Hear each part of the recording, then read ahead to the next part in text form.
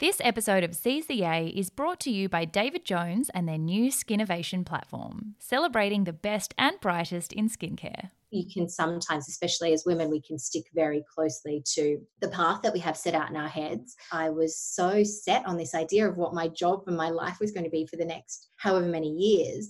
And I suddenly turned around and went, it doesn't actually work for my life anymore. It was the goal of the 14-year-old me and probably the many, many ages after, but it wasn't necessarily the right goal for the 40-year-old me.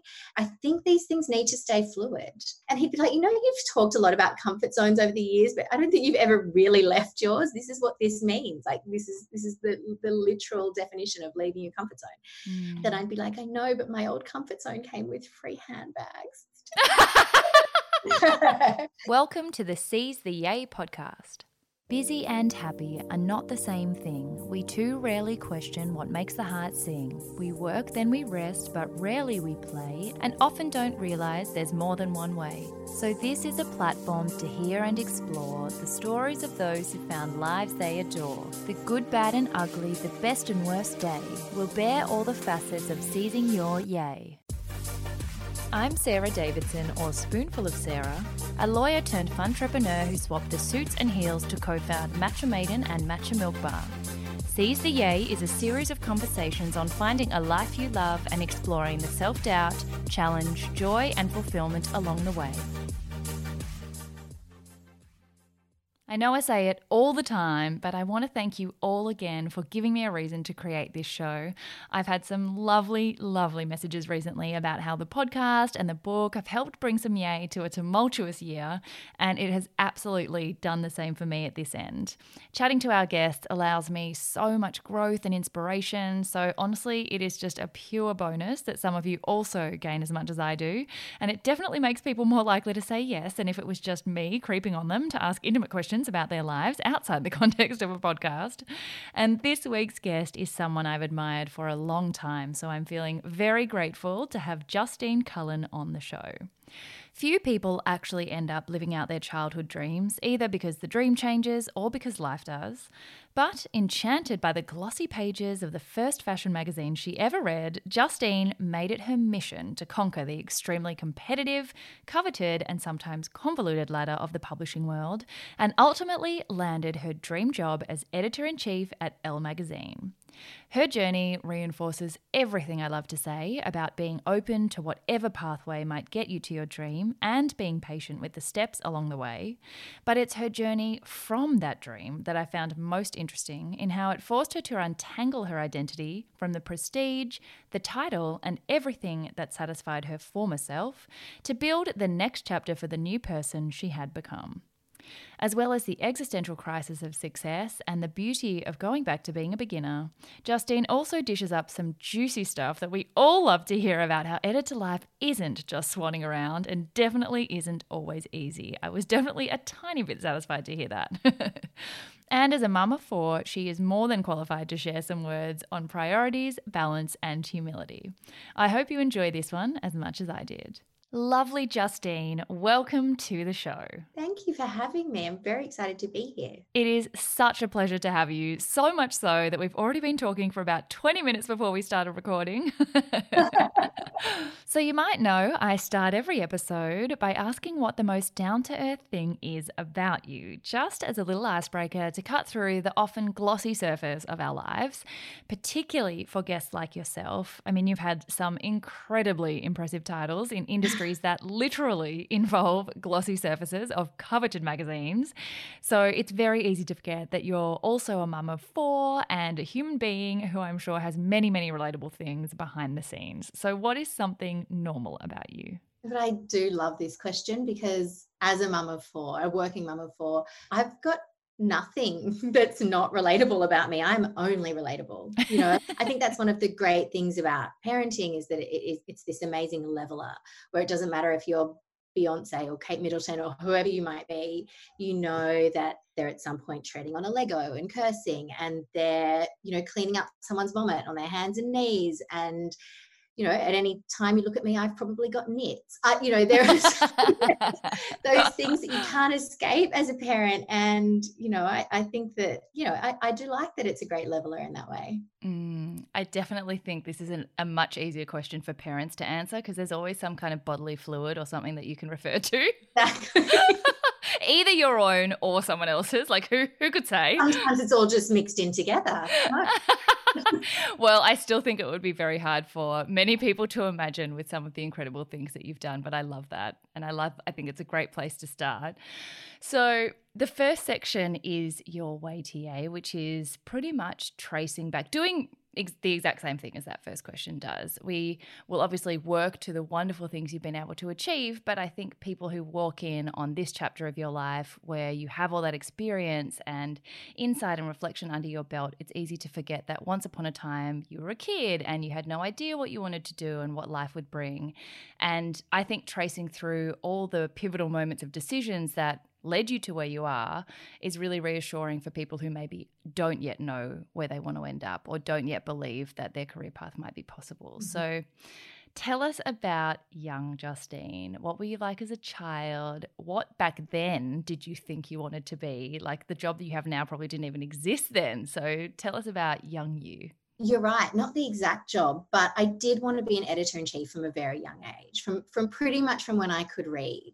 That's amazing. Yeah, so I've never wanted anything else. I didn't come from a family with a lot of money. We weren't particularly connected or anything like that. Lots of love, just not lots of cash. And I think that maybe, I don't know, like the Americans call it coming from a place of lack. And I think that was a real driver for me. So I was very aware of, I guess I had my eye on the prize from a very young age. And that prize wasn't necessarily about money. It was just about, I guess, a bigger life in some way. But what was I like? I mean, I was really shy. I definitely wasn't a kind of a boss lady type. Wow.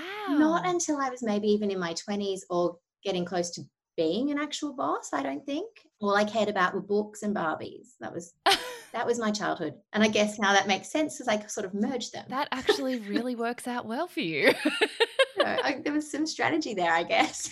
And, looking back at that time, I love that you knew what an editor-in-chief was. Like, I love that you knew that was the role that you kind of were heading for. What did you think it took to get there? Like, I think it's very reassuring to know that you don't have to be born into a publishing family. You don't have to be really well connected and start off with any particular background to actually get into those really coveted positions. But again, you have to start somewhere in the industry. And I imagine that starts even from something like getting coffee for people. So how did you get your first job? Like, what did you study journalism? Like, what was the pathway? No. So at that age, my mum used to buy me, my mum loves vintage and she loves a rummage. And so she used to go to Trash and Treasure and she would bring me back these ancient copies of Dolly and Cleo, really old, out of date magazines, but I would pore over them and I loved them. And, in those days, the editors' letters were really intimate and they really kind of built this idea of these teams of amazing women working together and creating something incredible and having so much fun while they did it. And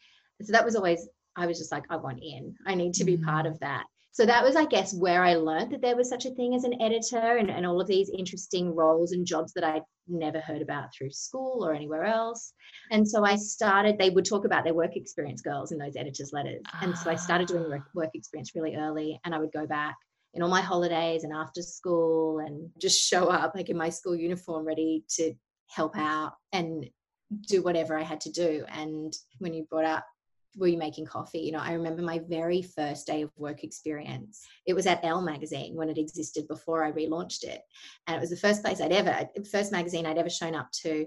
And I'd walked into the office and the fashion assistant had thrown these Chanel bags at me and she was like, take them to the studio and guard them with your life. And I was like, and I'd never been in a taxi by myself before, without my mum. And so I jumped in a cab and I go to the studio and I walked into this set and it was Elle Macpherson being shot. It was so magical. It was just like this incredible moment of like, oh my God, this is it. I've arrived.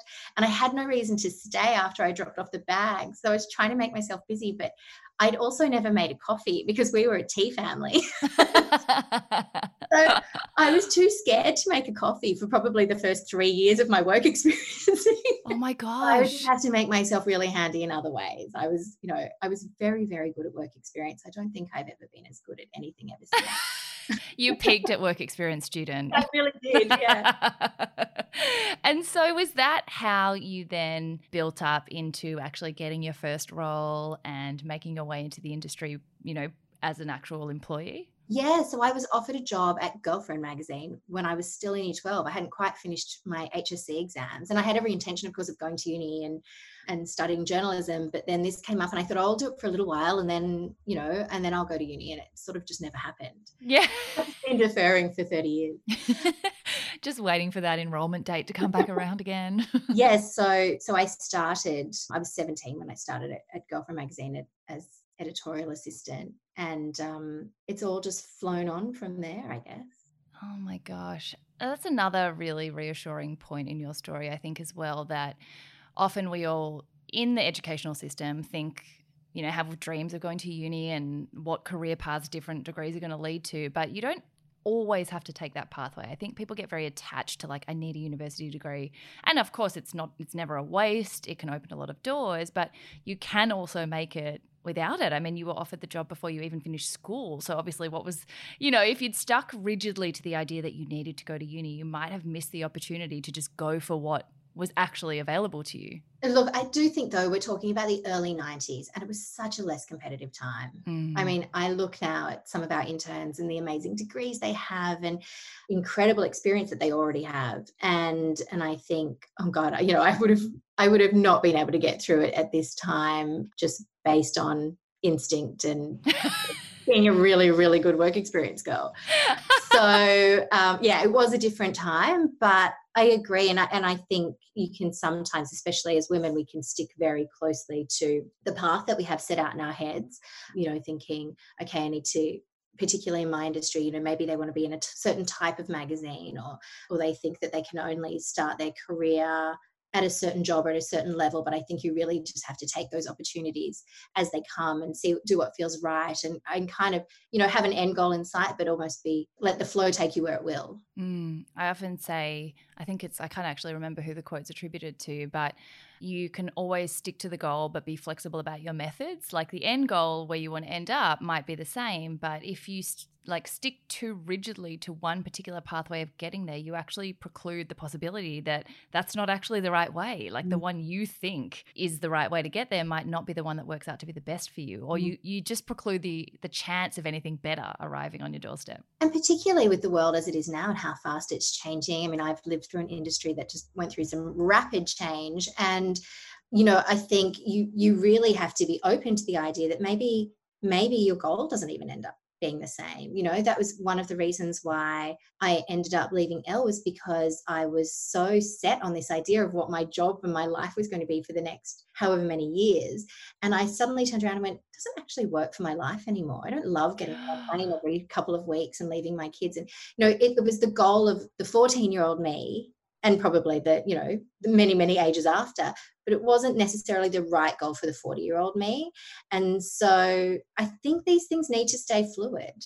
So, so true. I think every chapter of your life is going to require different things of you, and you're going to require different things from life as well. And I think one of the best things that you can equip yourself for the future with is just to be adaptable.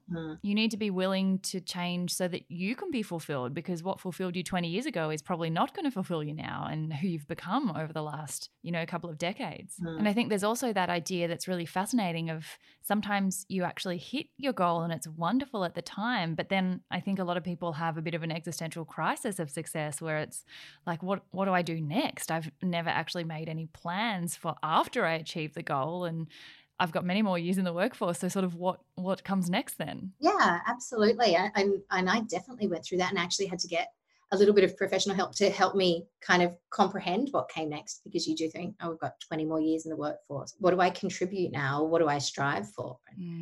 So before we dive into that, because I think that's a really important thing, because I think a lot of people go through that, and maybe not even because they hit their goal and then have a success crisis, but also because that goal this year in the craziness of 2020 might have been stripped away from them, and then they're still doing that same reevaluation process. On the journey to actually get there, What went through your mind? I think we're so attuned to instant gratification that once you decide you want to be an editor, you want to be the editor the next day. We don't like having to take really small patient steps to actually build up to where we want to be. Mm.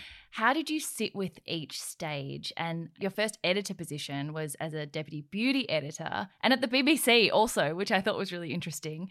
Like, your path is going to take you in lots of different directions. What was going through your mind at each of those stages? Was it just like, I'm biding my time till I can get to the next bit? Or were they all sort of something that you aimed for? No, look, I think I wanted to be in magazines. I don't know that I ever articulated the goal to myself of editor-in-chief until it was probably on the horizon. And I think that's probably been the way for my career the whole time. You know, when I first got that job when I was 17 and in that girlfriend office, which is very interesting being a teenager working for a teen magazine at a time when magazines were really powerful as well. It was a wild time. But, you know, I got there and I didn't really know what I wanted to do. But then I saw the beauty editor and I saw they seem to live a really nice life. Like, she was opening presents all the time. And, you know, this is very glamorous. I came from, you know, straight out of high school. It was like, if you had 3 varietals of Impulse, I thought that you were killing it. But to see this person with like all the Bonnie Bell, So fancy. all the moisturizers, you know, I thought that was just so amazing. And that sort of then quickly became my goal. And then, you know, I was a beauty editor for a long time before I really decided that I wanted to edit something. But each step kind of led to the next. I wasn't necessarily looking at it as just stepping stones. I think that's another really hard part that a lot of people grapple with is when you do take lots of different stepping stones, like, it's a really subtle balance between enjoying what you have and appreciating that you once wanted to be where you are, but then agitating for change when you know it's the right time to move to the next challenge, whether that's in the same magazine or in a different magazine or a different area altogether. How did you know when it might have been time to move to something else? Like, do you think we all should have multiple roles and chapters on our journey? Like, do each of those represent something that you learned that you think now equips you the best? Yeah, absolutely. I think that's really interesting, and knowing when to move on and when is the right time, I guess, from a strategic point of view, to look at your career and think, is this the right time to move on? And when it emotionally matters to you to move on.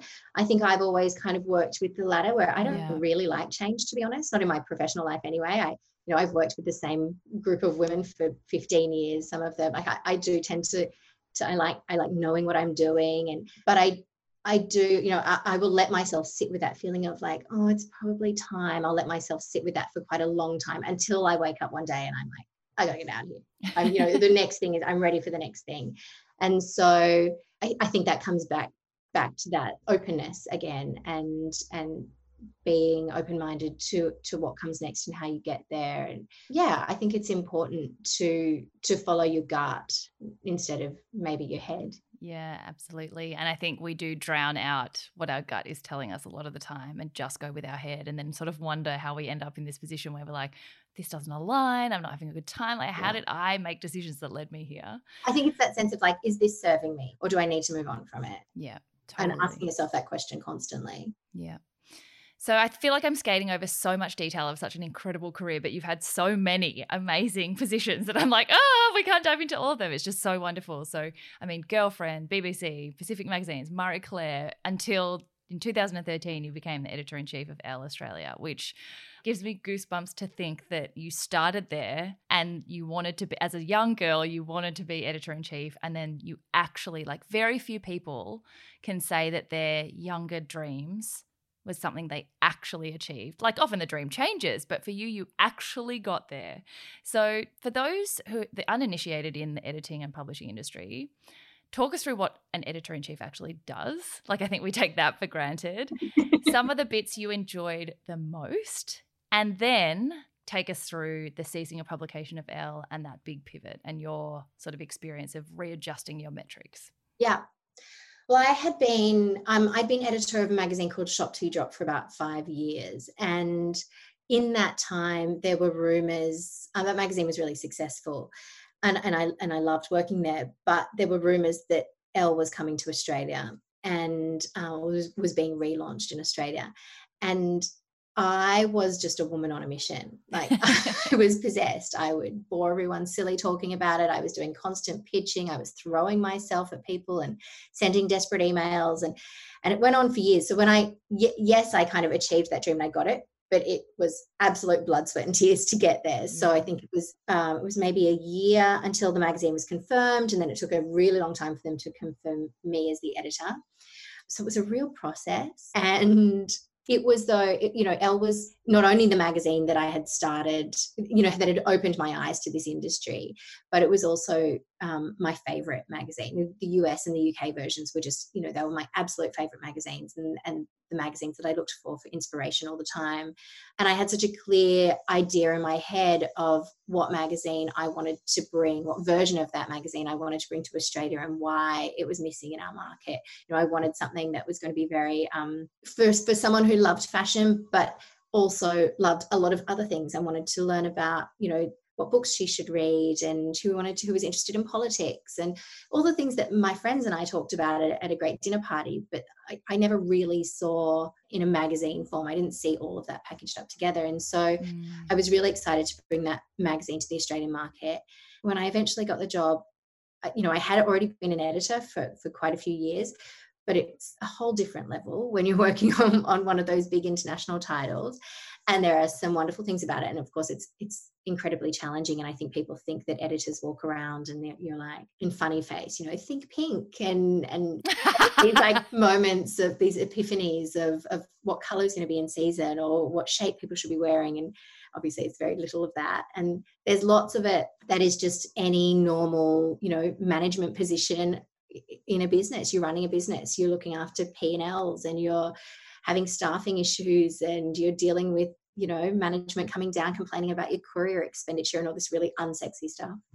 And then there's the other side of it, which is a lot of the time, which is, flying around the world, going to fashion shows and sitting front row and witnessing these incredible spectacles of creativity. You obviously work with incredibly talented people, and I don't know, there are so many parts of it that, for a girl who grew up the way I did, who could only dream of that kind of thing, where I would quite honestly, like, I'd be all cool, calm and collected on the outside, but inside, my tongue was hanging out. I was like agog. And it's a very special, rarefied existence. It's a joy in many ways. It balances out all of the, the tediousness that comes with any standard pen pushing management job. Yeah. I think that's a very big part that doesn't get as much airtime. We definitely think of editors as... Oh, who cares? We think of you guys as swanning between Paris and London and Milan. And there is much, much swanning. I was on a plane to Europe about once every 6 weeks, and you'd often go, because I had kids. So say I had to go to an event in New York. So I'd, fly to New York. I'd be there on the ground for 24 hours and then I'd fly home, just do what I had to do and then come back. So I was constantly in this like state of complete mental and physical exhaustion that was sometimes hard to justify. And I think, with where the world is sitting now, it feels like it's of a complete other time. It's really hard to imagine how we even justified that sort of travel and extravagance, but that's the job. And that was the joy of the job, and I would never take that for granted. It was very special. Yeah. Oh my gosh. I can only imagine some of the experiences that you walked into, just like, how am I here? Like, what even is this? Okay, next week I'm flying to Morocco for the birthday of a necklace. And it becomes just second nature and very, very normal. And you become really close to the people, your colleagues, your other editors, and you would travel together and become almost like a little family. And it's so lovely in so many ways. So I think the world is changing so rapidly, as we've discussed, but the publishing world of all industries is changing so dramatically. The landscape is constantly reinventing itself, and everyone in it has to sort of evolve. Like, I think the change that accompanied the first decade of your career is probably nothing compared to what now happens year to year or even month to month. So talk us through the sort of ceasing of publication of Elle and when you were outgoing as an editor and how you feel now about the industry and how people can keep up. Because something else I wanted to ask you about without talking about the change is it's very difficult in an industry like that to balance like showing your pure skill in the role and managing likability with also going for roles and being that person who's like irrepressible and just like, you know, but also still maintain, like it's so hard to balance all the different parts of who you need to be to get roles like that.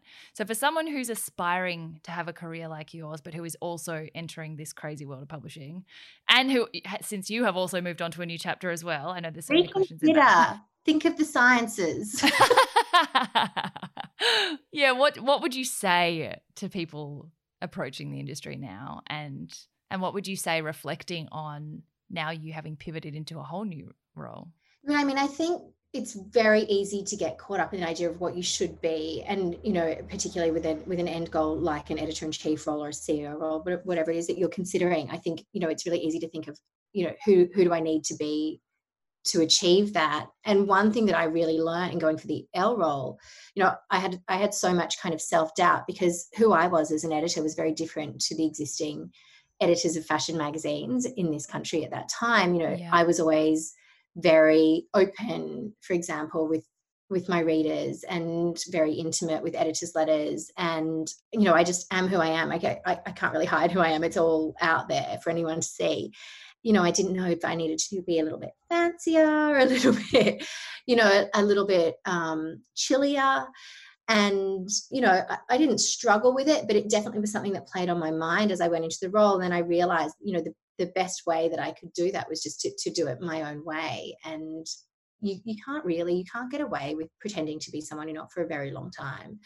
So I learned quite early on that it was best to forge my own path and be my own person in that sense than to try to put on any kind of role or play the part that I thought needed to be played for that. Yeah. But then I guess in terms of what's happened to the industry, I mean, God, it's so devastating to think that, you know, so many great magazines have closed in Australia in such a short amount of time. And, you know, while I do think that some of that consolidation was probably necessary, I don't know that it needed to be as extreme or I guess as intense as it was. You know, I think a lot of that came down to mismanagement, which has been, of course, very well documented, but that doesn't change the fact that, you know, it's such a sad thing for all of those incredibly talented people who dedicated their lives to an industry.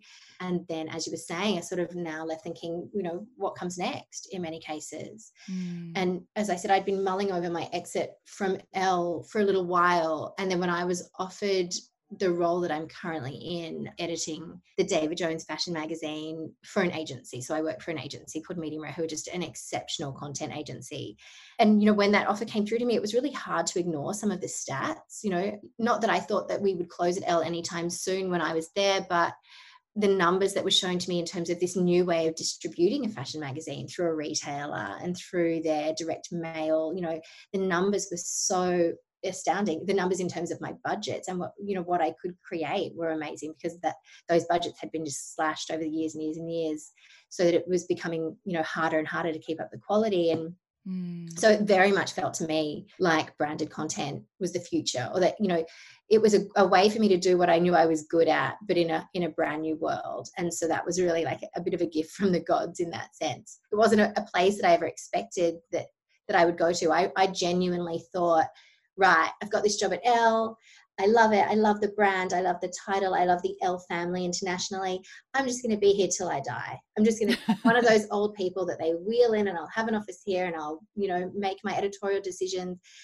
And then maybe at some point I'll, you know, retire to the Byron hinterland and have an artisanal cordial business or something. But that's amazing. I never imagined that I would have to enter a new part of the industry, you know, and learn completely new things. But the opportunity presented itself, and actually it was the perfect opportunity at what has turned out to be the exact right time. Oh my gosh, the universe has such interesting ways, the way it will extract you from something you never thought that you necessarily even wanted to leave. Yeah. But that I often say beautiful new beginnings are often disguised as painful endings. So while it was a tumultuous and very, very sad time for many in the publishing industry, the way that they have had to reinvent themselves and reapply their skills and maybe realize perhaps that they had become complacent because they had worked so hard to then just occupy this role that might, they thought was like a forever role. There are many, many different but new opportunities that you can still go after, even if they might not be the ones you thought you were heading towards. Absolutely. And I think the skills that so many of the people who, have only recently kind of lost their jobs and are trying to find their new way, those skills are so easily applied to the new world. I mean, yes, it can be traumatic, that transition, but I think that even in this business, I have picked up so many of the people who've lost their jobs because they're so talented, and writing is writing and storytelling is storytelling, whatever form that takes. So if you're good at that, you can apply it to this brand new world that we're in. Yeah, totally. A quick word from today's partner in Yay, one of my long-time favourite shopping destinations, David Jones. I'm so grateful that David Jones have not only made today's episode possible, but are also bringing us the best in skinnovation. It's been absolute madness this year with so much uncertainty, but I found so much comfort in the little things that I can control. It's no secret to anyone that I've been using the time to ramp up my previously very basic skincare regime, and the online Skinnovation Hub has been a great new resource for all my skincare needs, from learning about ingredients, tips and tricks from industry experts, and even discovering new products. Something I value so highly in a shopping experience is having access to a breadth of different brands, but all in the one place. And David Jones offers everything from exclusive luxury must-haves like SK2 or Sisley Paris to mindful trailblazers like one of my absolute favourites, Grown Alchemist, whose founder has actually joined us in a previous episode. With a depth of expertise and wisdom offered through in-store and online consultants, the sometimes intimidating skincare landscape becomes an educational, empowering, and fun experience. They've also just launched their online skincare finder to help you discover your personalised skincare match. Simply fill out an online questionnaire and receive a bespoke skincare routine with tailored product recommendations. And I can't believe I only just found out that they offer in-store beauty services in dedicated beauty rooms, with the cost of many skin treatments being redeemable on the purchase of product. La Mer Facial, anyone? Head to the Skinnovation Hub to find out more. davidjones.com/skinnovation. So tell us about your brand new role in this brand new world. It is such an exciting pivot, and I've loved watching how you have, like, going in agency side is like such a new experience, and it's so exciting to see you go back to being a beginner and like be willing to take that whole new step from something that is incredibly, like, not comfortable, but it is something that you've been working towards for a very long time. What was that like? It was awful. You think you've got it made. You've built the skills for one thing for your whole life. And then it's like, oh my God, I'm thrown into this. I'm a newbie again. Absolutely. And, in my first couple of weeks, I kept coming home to my husband and I'd be like, oh my God, what have I done? And I'd been, Googling phrases under the table and terminology under the table in meetings. I had no idea what they meant. And he'd be like, you've talked a lot about comfort zones over the years, but I don't think you've ever really left yours. This is what this means. Like, this is the literal definition of leaving your comfort zone. Then I'd be like, I know, but my old comfort zone came with free handbags.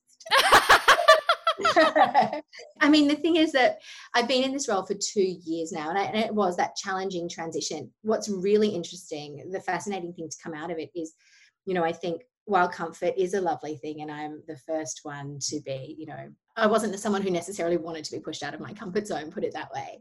I look at the work that I do now, and it's ideated on such a deeper level. So, this is corporate. So in traditional magazines, I could just come up with a random idea on the way to work, and then I'd go into the office and I'd tell a few people and they'd all make it happen. Just, it was very easy to have these kind of big ideas. Whereas now it's corporate. So when I have an idea or we theme a season for David Jones, it's very much based on data and on insights, and that's put together very carefully. And then we look at how we will play that across not just Jones, which launches the season and is a big part of what I do, but actually not that big. It's just part of what I do.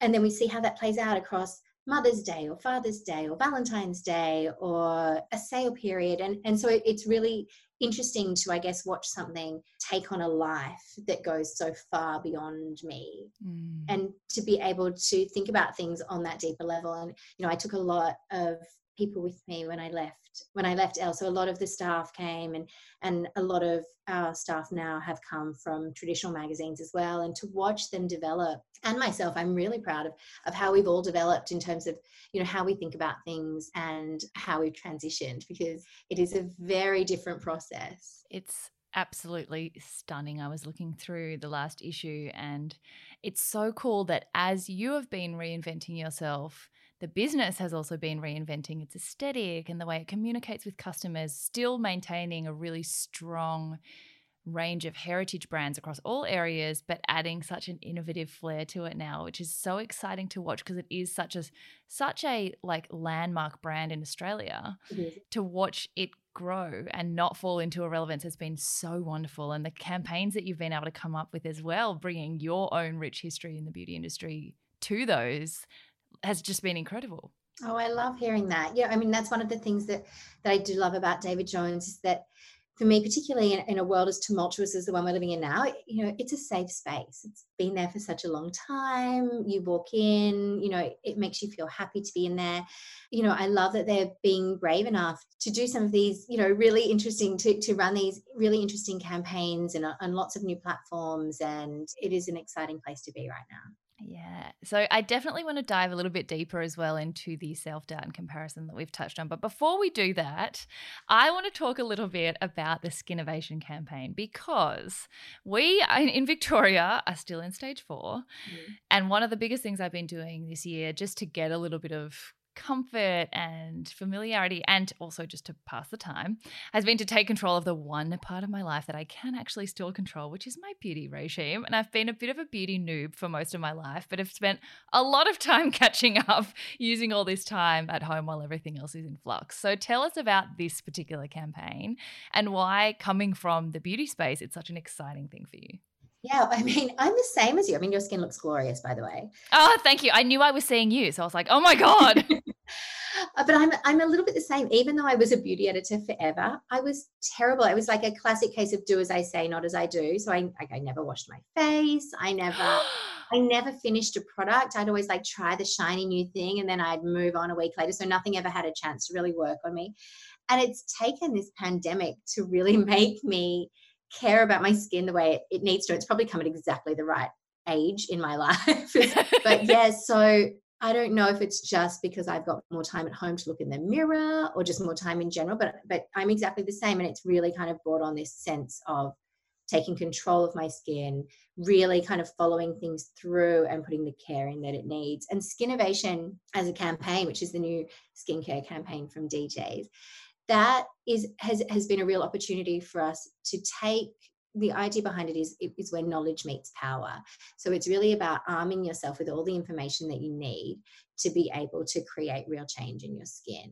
And I think it's really interesting. We've been able to talk to some great experts and really sing about some wonderful products. And you mentioned before how DJs has this great mix of heritage brands like La Mer, which I love, obsessed with, have been for many, many years, with new brands and exciting new technologies. And there are so many great products there that I'm discovering all the time. It's just a treasure trove. I think that beauty hall is like that. It really is my happy place. Yeah. Well, I think also for someone who I kind of find beauty a little bit intimidating because I don't come at it from such a place of understanding, which means that being somewhere where you can actually access heritage brands and like game-changing newcomers all at once to address them for different things with people who will actually explain to you what the difference is, it's so much more accessible than going into a store that's just that brand and only looking at what they do. Like, I love that variety. What are your top 5? Like, I want to pick your brain from a now expert's perspective while we've got you. What are your top 5 favorite products right now that we all need to know about? Oh, that's so tricky. 5. I've only just learned. I'm like creating this new Korean skincare routine for myself with many, many, many products. I know it's what minimum 9 layers on average that Korean ladies put on their face. I'm like, wow. You know what? What I'm really loving at the moment, and I don't think this would just be me, is I'm loving an oil because it is. I'm not in Melbourne. We're not in stage 4, but it is a traumatic time and there's so much change happening. And I just really want to treat myself. I think that element of self-care coming through in skincare is really important. Of course, I want technology and amazing ingredients, but I also think that that sensorial, experiential element of skincare adds a lot and can make a real difference. So I'm obsessed with oils. Which oils? Oh, Sisley make this beautiful black rose facial oil that is just like liquid gold. It's incredible. Obsessed with that. Shumura do a beautiful cleansing oil. I mean, I just feel like sometimes by the end of my skincare routine, I could put myself in the oven and have a good roasting. I'm so sad. But I love taking a cleansing oil and taking a couple of pumps of it. And then it's not a new product, but Dermalogica do a microfoliant. It's like a really fine exfoliant that you can use every day. And I put a little bit of it in the oil and make it into like a paste. You would normally mix it with water and then massage that in. And that kind of gives me this really nourishing cleanse. I'm not such a fan of a lot of cleansing because I think it can really strip your skin and can create a bit of trauma. And so the idea that I'm nourishing my skin while I'm cleansing it really appeals to me. So I love that. Clarins also do their famous tonic body oil, which I'm loving. And I actually just did I had a chat with Eleanor Pendleton, who is Eleanor. a wonderful She's beauty been on the expert. And she show. was saying that she uses hers in the shower. And I think that's really a fabulous, like, I've tried it a few times now. And when you put it on the scent of all those essential oils and plant extracts, just kind of, hits you with the steam. And it's, again, turning, I guess, what could be just a practical application of a product into something that feels much more sensorial and special, like a little bit of a day spa in your morning. I'm very obsessed at the moment with this brand called Uma. Again, I'm still on oils.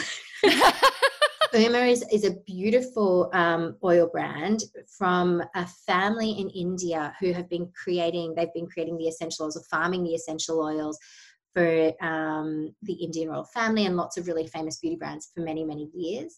It's this real farm to bottle concept that is very luxurious and gorgeous.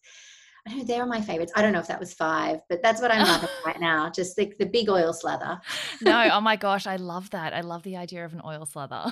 And the other thing that I've been really into recently, which I think is this whole idea that you were touching on of old and new, is this idea of the ingestible beauty and and supplements. So I've been using the Vita Glow Anti-G Ox, and that is just a little sachet in a glass of water. So I'm making sure I get my hydration hit in the morning too. And I love that idea that you're working on your skin health from the inside and the outside. And I think that feels like a really modern take on skincare as well, and almost like the extra step.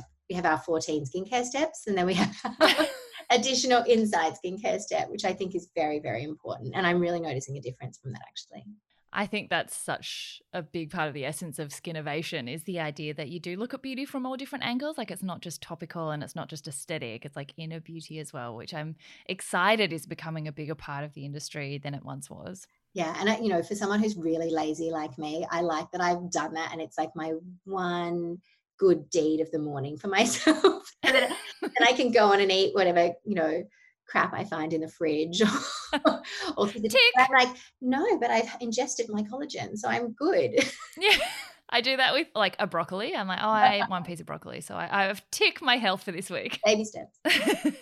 So we've kind of touched on a few of the challenges along the way, but I also have a whole section called Nay to Yay, which is on pretty much the things that say nay to your joy, that get in the way of your joy or of your ultimate, just living your best life. And I think these don't necessarily get as much airtime, but they're, again, the part that really humanizes your experience and also reassures others listening that none of us are alone in the things that we face along the way. It can look really shiny and it can look smoother than it ever is, but there is self-doubt, there's comparison, there's burnout and exhaustion, there's juggling the priorities as a mother versus your priorities professionally, and there's endless overconnection as well in a digital landscape that requires us to be online all the time for our jobs. There's just so many layers of stuff that makes it hard to manage on our pathways. And I think for someone as incredibly successful as you, but also someone who has 4 kids, I don't know how you do it. So what have been some of your biggest challenges along the way, and how have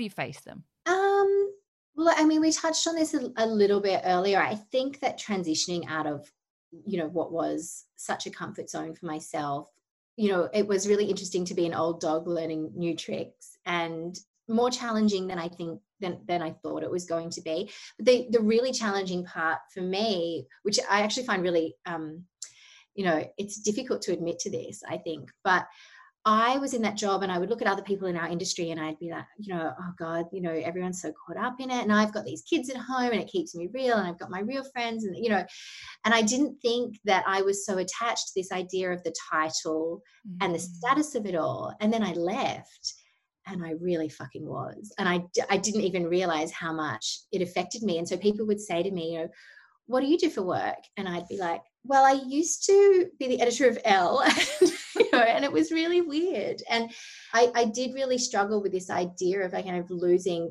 what was such a huge part of my identity. And as much as, I love what I do now and I love the work that we do, but it's not my identity. I work for an agency and I produce a product for a corporation. And so it's a very different, a different level of satisfaction. You have to get your satisfaction from a different place. And so, that was something that I really struggled with for a long time was letting go of that part of my identity. And as I said, in the end, I ended up finding a really wonderful career coach just to talk me through that. And she works with a lot of CEOs who retire and then sort of, say what next, or athletes who retire and then realize they're only 35 and they have no idea what to do with the rest of their lives.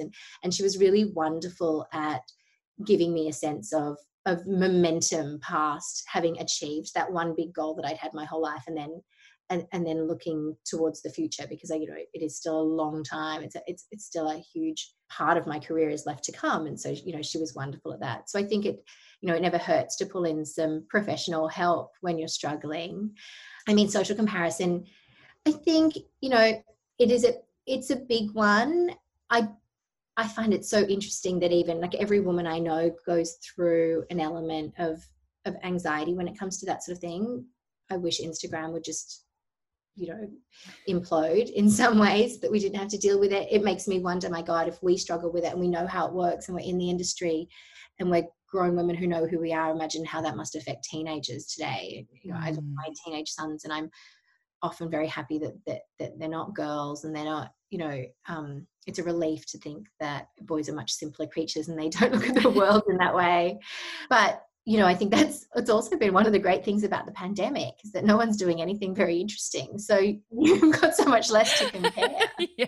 And I'm also quite happy through this period, because I think inside I've always been a bit of an introvert, and I never let her fly. I never let that inner introvert come out. So it's really enabled me to kind of be the true me and not leave my living room. Yeah, I'm the same. It's just let me be the hermit that I've always wanted to be. Yeah.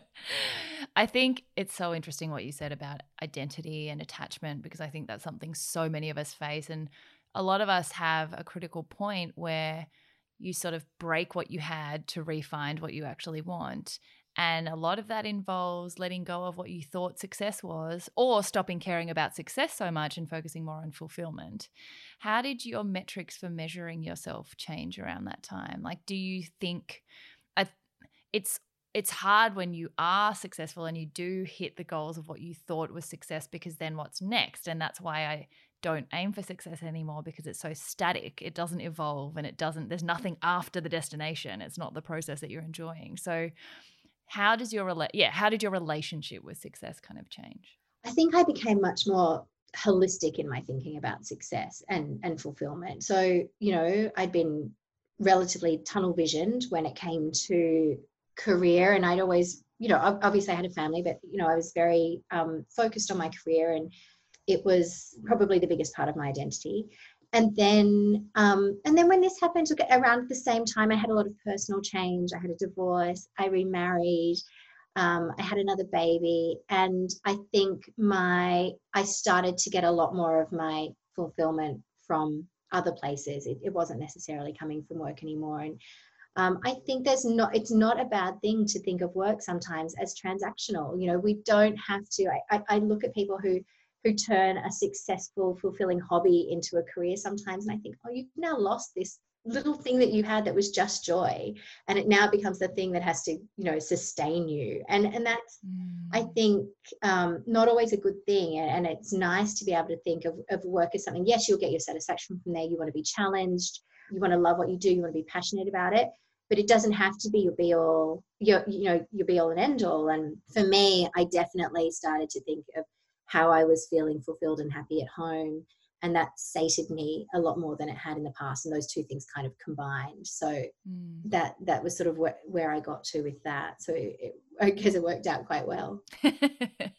And that leads so beautifully to the final section, which is your play TA. And that is the exact idea that we all need to have something that's sort of sectioned off that is just for joy, that isn't necessarily something we turn into an achievey activity that we make our livelihood, and that is just allowed to be something we do, whether we're good at it or not, and whether it, whether we get better at it or not, whether there's any sense of progress or not. And but before we do jump into that, I just have one more question, which I think you would probably have a lot that's valuable to people listening, is on that idea of balance. Some people don't even ascribe to it. Familiar with the word. I think the play TA section is sort of part of that whole concept of balance, whether you even try and achieve balance, what that looks like. I think so many mums and parents generally have a really hard time letting themselves off the hook for just looking after themselves and not needing to self-sacrifice to feel like they're doing a good job at parenting and their job. And like there's just it's a mess of like finding what's the right way of juggling it all. So, I mean, how do you navigate that?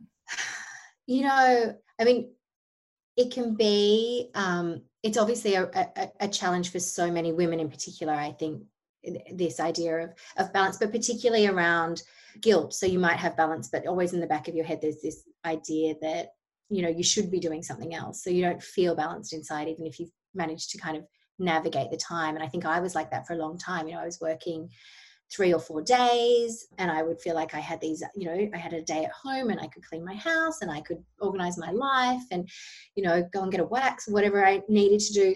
So like it sort of looked like I had balance, but inside I was just constantly churned up about the guilt of what I wasn't doing at that time or what I was not doing good enough. And then, I think the only way to really achieve any kind of balance, and I don't really subscribe to the word, but is to just start letting stuff go, like not overthinking it. I, for example, hate playing with my kids. I love my kids. I love reading to them. I love doing stuff with them, but I don't get on the floor and I don't play. And I used to feel guilty about that. And now I'm just like, that's what Hado's for. That's what my husband's for.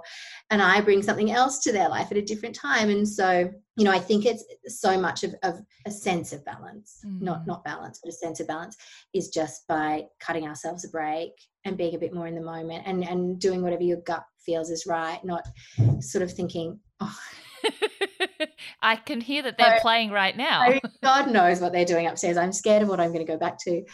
But really kind of, whatever gets you through the night, which has been my motto, I think, ever since I became a parent.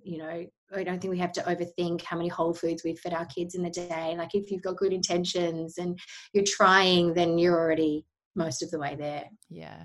I think that's really nice that you even say that you don't like the playing part, because I think mums just have this really strong attachment to what everyone thinks is what you should do as a mum. Like there's this idea of good parenting and like all the things you need to do. But if your husband plays with them, you can do all the other things. Like you don't need to be everything at all times. Also, the idea of playing with our children is a completely modern concept. We just used to put them out in the farm. Like I mean, maybe I'd feel differently if I had girls and I could play with Barbies in Sylvania families. So really you just want to play. You just want to do girly things. So how do you play then when you're not being Justine the mom, Justine the editor, Justine the every other role that you play, Justine the wife? What do you do just for fun? How do you play? We are a big games family. So we spend a lot of time around the dining table playing games. My husband and I play a lot of backgammon. So we like a lot, like a disturbing amount. I don't actually know how we get anything done or keep anyone fed and housed. So, we're really competitive with it as well. So we play a lot of that. But the whole family plays games. So we really love Settlers of Catan and we're such nerds. I love it. It's a ride. We've been playing a dice game that, I don't know, my husband discovered recently called Greed, which is really old but is really fun. Lots of card games, lots of shithead as a family. So, when we travel, we've traveled around the world and we always have cards in my bag and we'll pull it out at a table in a restaurant and waitresses always comment on it. But it's really, I guess that's kind of our way of connecting and releasing, but we are very competitive. It's not necessarily about not winning. As you said, everyone in my family likes to win. I always say that about rest. I'm so competitive that I'm like, I need to achieve at resting. Am I winning at resting? Did I get an A+ at resting today? Or Kindred spirit. So second last question, just to finish out. What are 3 interesting things about you that don't normally come up in interviews? Oh my gosh. This is that humanizing thing again. Like I feel like we know a lot of things about you. There's a lot of interviews out there, but there's not a lot of stuff that's just like who you are when you're not on, when you're not being interviewed. Well, yeah. I mean, I feel like some of those things come down to the things that we say, like you were saying, as women, we're so aware of what people think of us and what is the fashionable thing to say in terms of, parenting. And I love it when you hear a mother telling her child off in public and she's like, we don't do that here. And then, behind the scenes, she's going, I guess, for me, my unfashionable opinion is that I really love technology and I don't mind being overconnected. I really love just fucking around on the internet, actually, and I'm quite proud to say that. Yeah, girl.